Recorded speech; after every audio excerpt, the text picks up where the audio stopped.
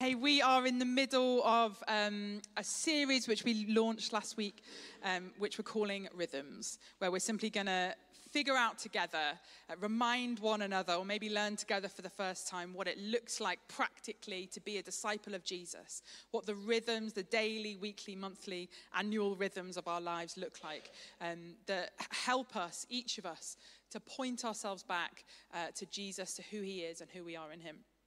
And conveniently, we're going to talk about worship today, and actually, being involved in worshiping together as a family, as we have done this morning, as we have the privilege of doing each week, is kind of like the sermon in itself. I was just sort of standing there worshiping, thinking, what else can I say about worship other than what we are currently experiencing in the room as we sing praises to our God? So I don't know if there's anything I can add, but I'll try. I hope that's all right. We know, don't we, a lot of us, and we may have heard talks on it before, that when we talk about the word worship, it's a huge word. And worship doesn't just refer to the songs that we sing here together corporately on a Sunday. But it's everything that we are, and it's everything that we give back to God in response to the way that he has been so good to us, everything that we do to give back to God, to glorify him, to praise his name, and yes to that. But today, specifically, I did actually want to talk a little bit about worshipping God in this particular way, in song, in music, in our kind of private, personal moments with the Lord as well. Because I think often when we're teaching and hearing teaching about this stuff, we want to say, our worship is all about our whole lives, our whole lifestyle. And that is true, 100%.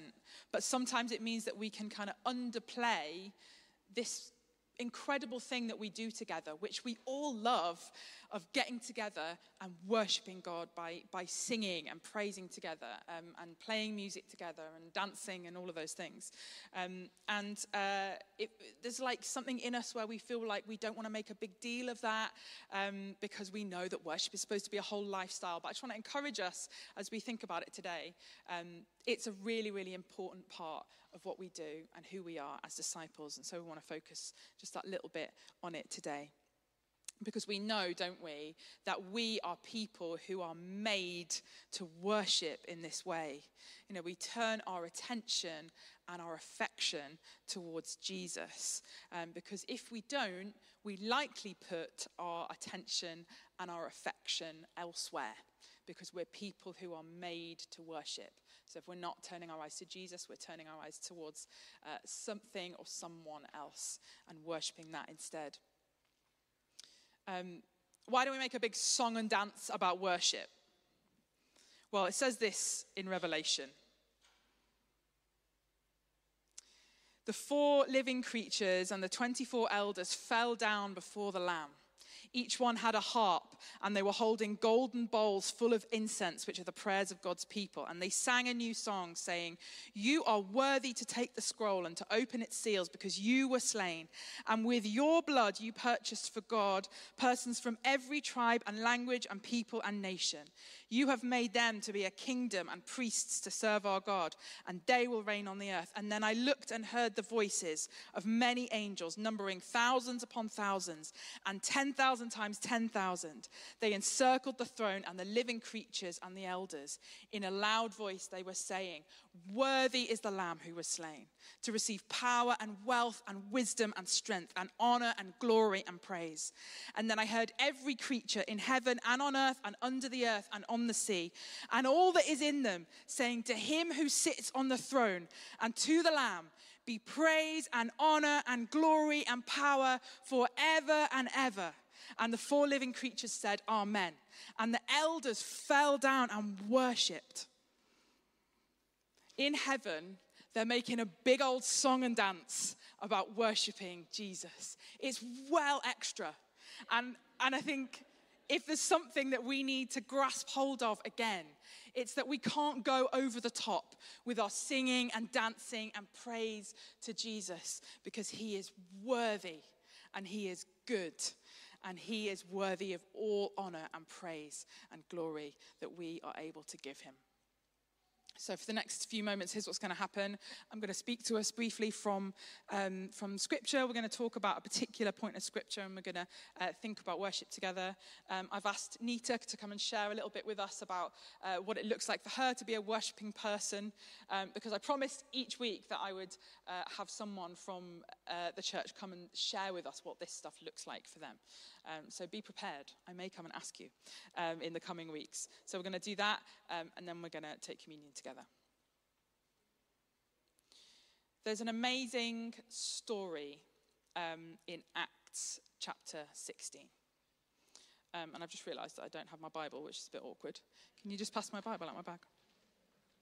It's going to be quite difficult for me to read the Bible if I don't actually have it. Thanks. Amazing story in Acts chapter 16, which I'm going to kind of read to us and kind of summarise for us. Paul and Silas are in prison because what's happened is they've met a woman, a female slave. It says, this is sort of summarising from verse 16, and she has a spirit in her which is helping her to predict the future, and her master is making a lot of money out of this. Paul, it says basically that it actually says, finally Paul became so annoyed, he basically gets irritated with her doing this all the time, that he casts the spirit out of her. He's like, in the name of Jesus Christ, I command you to come out of her, and the spirit leaves her. So she's no longer able to do this fortune telling anymore. And then her owners realize that that's happened, and they're really cross because all of a sudden the money that they were making from her isn't going to be possible anymore. And so they grab Paul and Silas and they drag them into the marketplace to face the Roman authorities, and they end up in prison. Everyone sort of turns against Paul and Silas, and they're beaten and they end up in prison.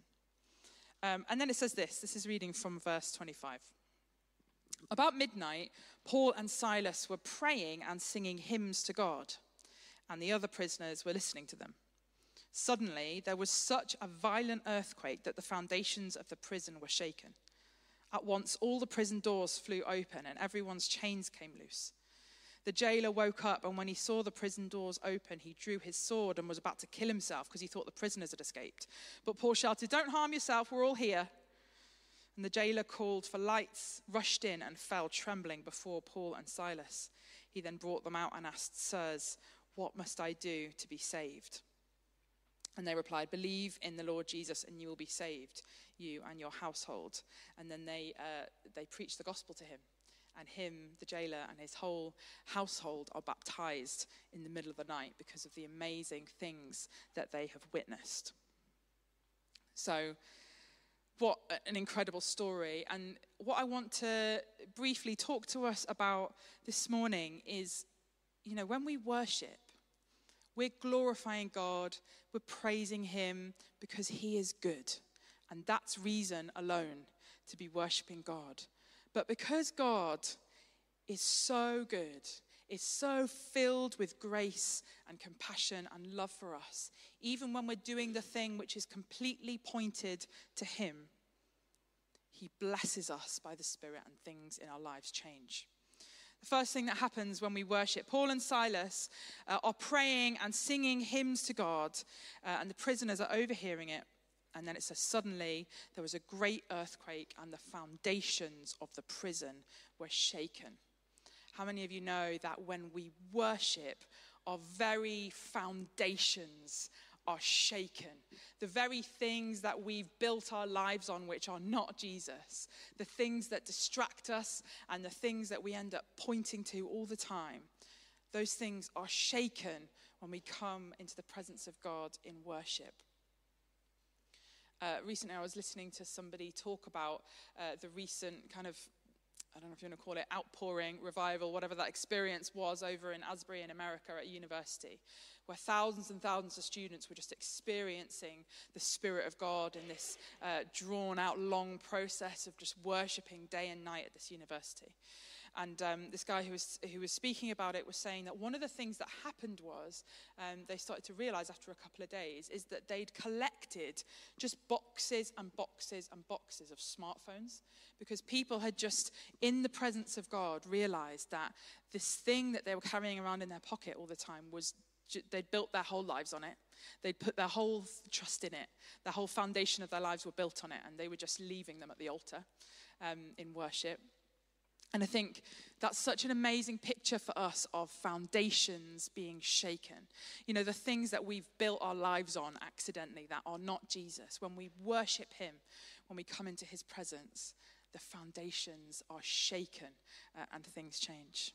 So first, the foundations are shaken when we worship. Second, at the end of verse 26, it says, and immediately all the doors were opened and everyone's bonds were unfastened, or everyone's chains were unloosened. It's not just us who are set free in worship, but it's those around us too. You know, Paul and Silas were there worshiping. Their chains fell off, but the prisoners around them too, all of their chains were loosened and the prison walls came down. And we know, don't we, we trust that when we come into the presence of God in worship, when we glorify him rather than ourselves, the chains in our lives and those around us are broken by the power of the Holy Spirit. It might be an addiction that you are going through. You know, there's amazing stories in Chasing the Dragon with Jackie Pullinger. If you haven't read that, amazing testimony of what happens when people with real addictions come into the presence of God and worship and worship and worship. The chains of addiction are broken. But it might not be addiction. It might be behaviors that we are chained by. You know, our anger, or our negative self-talk, or our anxiety, things in us that constantly we're berating ourselves about. We're saying, I wish I didn't behave like that. I wish I didn't do that to other people. I wish I didn't respond in that way to things when they happen to me. Those are things that chain us. They tie us up. They bond us, and we can get ourselves stuck in them. But what this story with Paul and Silas reminds us of is that when we worship, chains are broken. When we're worshiping regularly, you know, when we make a habit of turning our attention to Jesus, we turn our attention onto the goodness of God. Chains are broken. So foundations are shaken, chains are broken, and salvation comes. It says the jailer called for the lights and rushed in, and trembling with fear, he fell down before Paul and Silas. And then he brought them out and said, what must I do to be saved? And they say, believe in the Lord Jesus, and you will be saved and your household. And him and his whole household are baptized that night. We've talked about it quite a lot in the last few weeks, that one of the core parts of our vision of who we are as a church is about transforming communities. But what it looks like often to transform a community is for each of us to commit to being transformed people. Because when we are transformed, and when we're transformed in worship, and wow, does God do that when we worship him, it's not just us that it affects. We are transformed, and those around us are transformed too. Salvation comes when we worship God in spirit and in truth. Nita, I wonder if you would come and join us.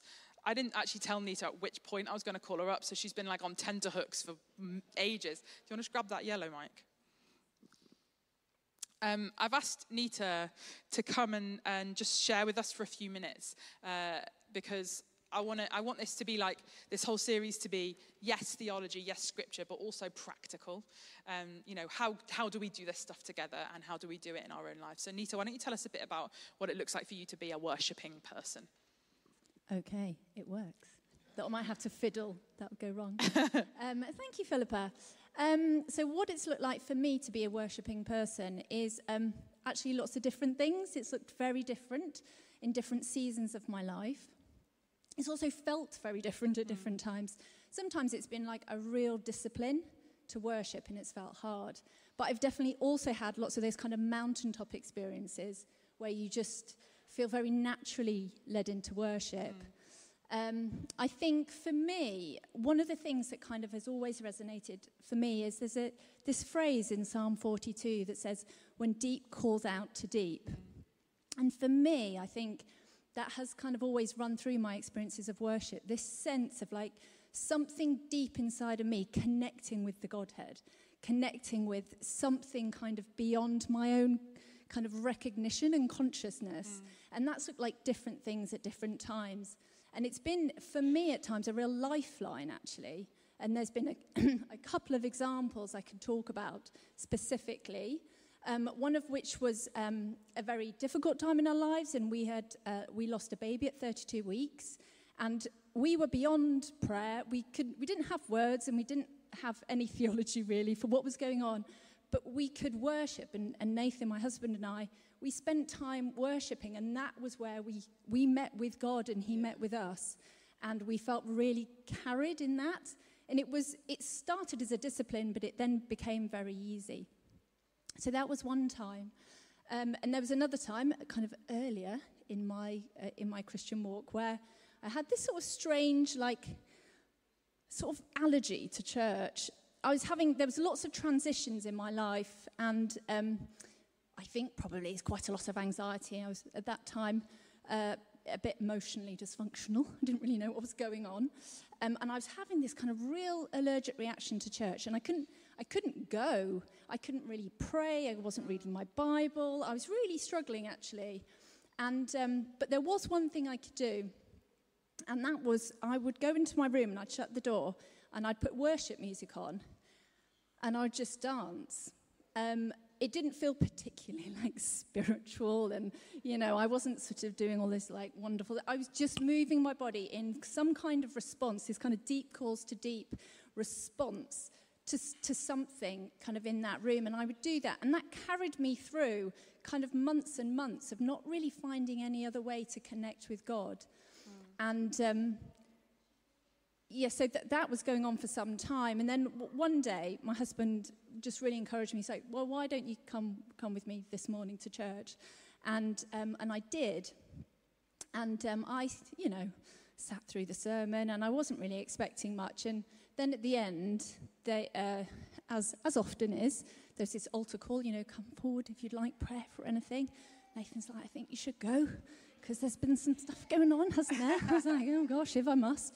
So off I trot forward, and there's a very well-presented lady comes forward to pray for me.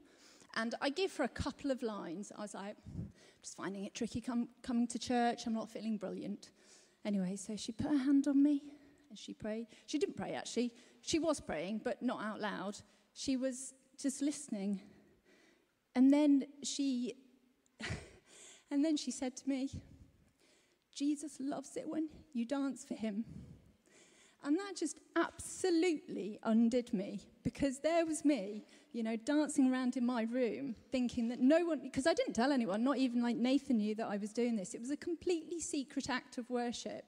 Yet in that moment, God had told me that he'd been there, like Jesus had been there and seen that.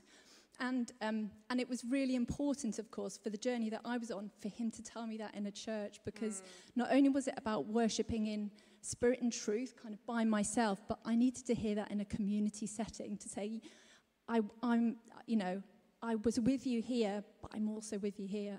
So that was a really kind of profound experience of worship that I had, and just real confirmation of just that is a place where, I meet Jesus. So good, so good.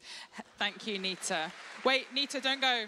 Come back. Nita, come back. Oh, I'm coming back. I have more to say, but we're running out of time, and I'm not going to, because how can I top that? Why don't we stand together? Worship band, why don't you come join us? We're going to continue to worship. Nita, I would love it if, I didn't ask you to do this, so sorry, but I think you can handle it. I'd love it if you'd pray for us, that we might grow together and individually in our journeys as we learn more and more to worship Jesus in spirit and in truth. Would you do that? Thank you.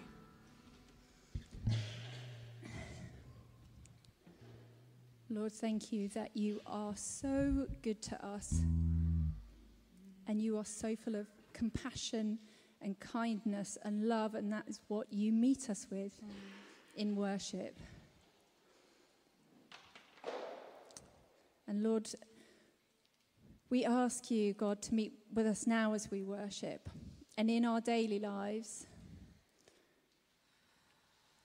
And I pray, Lord, for those of us who are going through difficult times, and I pray that worship would be, as it was for me, like a lifeline, a way of connecting with you, Lord, when all other things might fail us. And I pray as well for those of us who need breakthrough as well in parts of our lives, as Philippa was saying, and that, you know, the shackles would come off and the prison gates would fly open, and we would find freedom in that worship as well, Lord. Yeah. So, God, would you come now as we worship? Would you come by your Spirit and minister to those deep, deep places in our hearts? Would you transform us into your likeness as we worship? And would you transform our lives and the communities around us as we do that, Lord Jesus? Yes, Lord. We pray this in your name. Amen. Amen. Thank you, Nita. Hey, we're going to sing together, and we're going to take communion as our kids and our young people come back.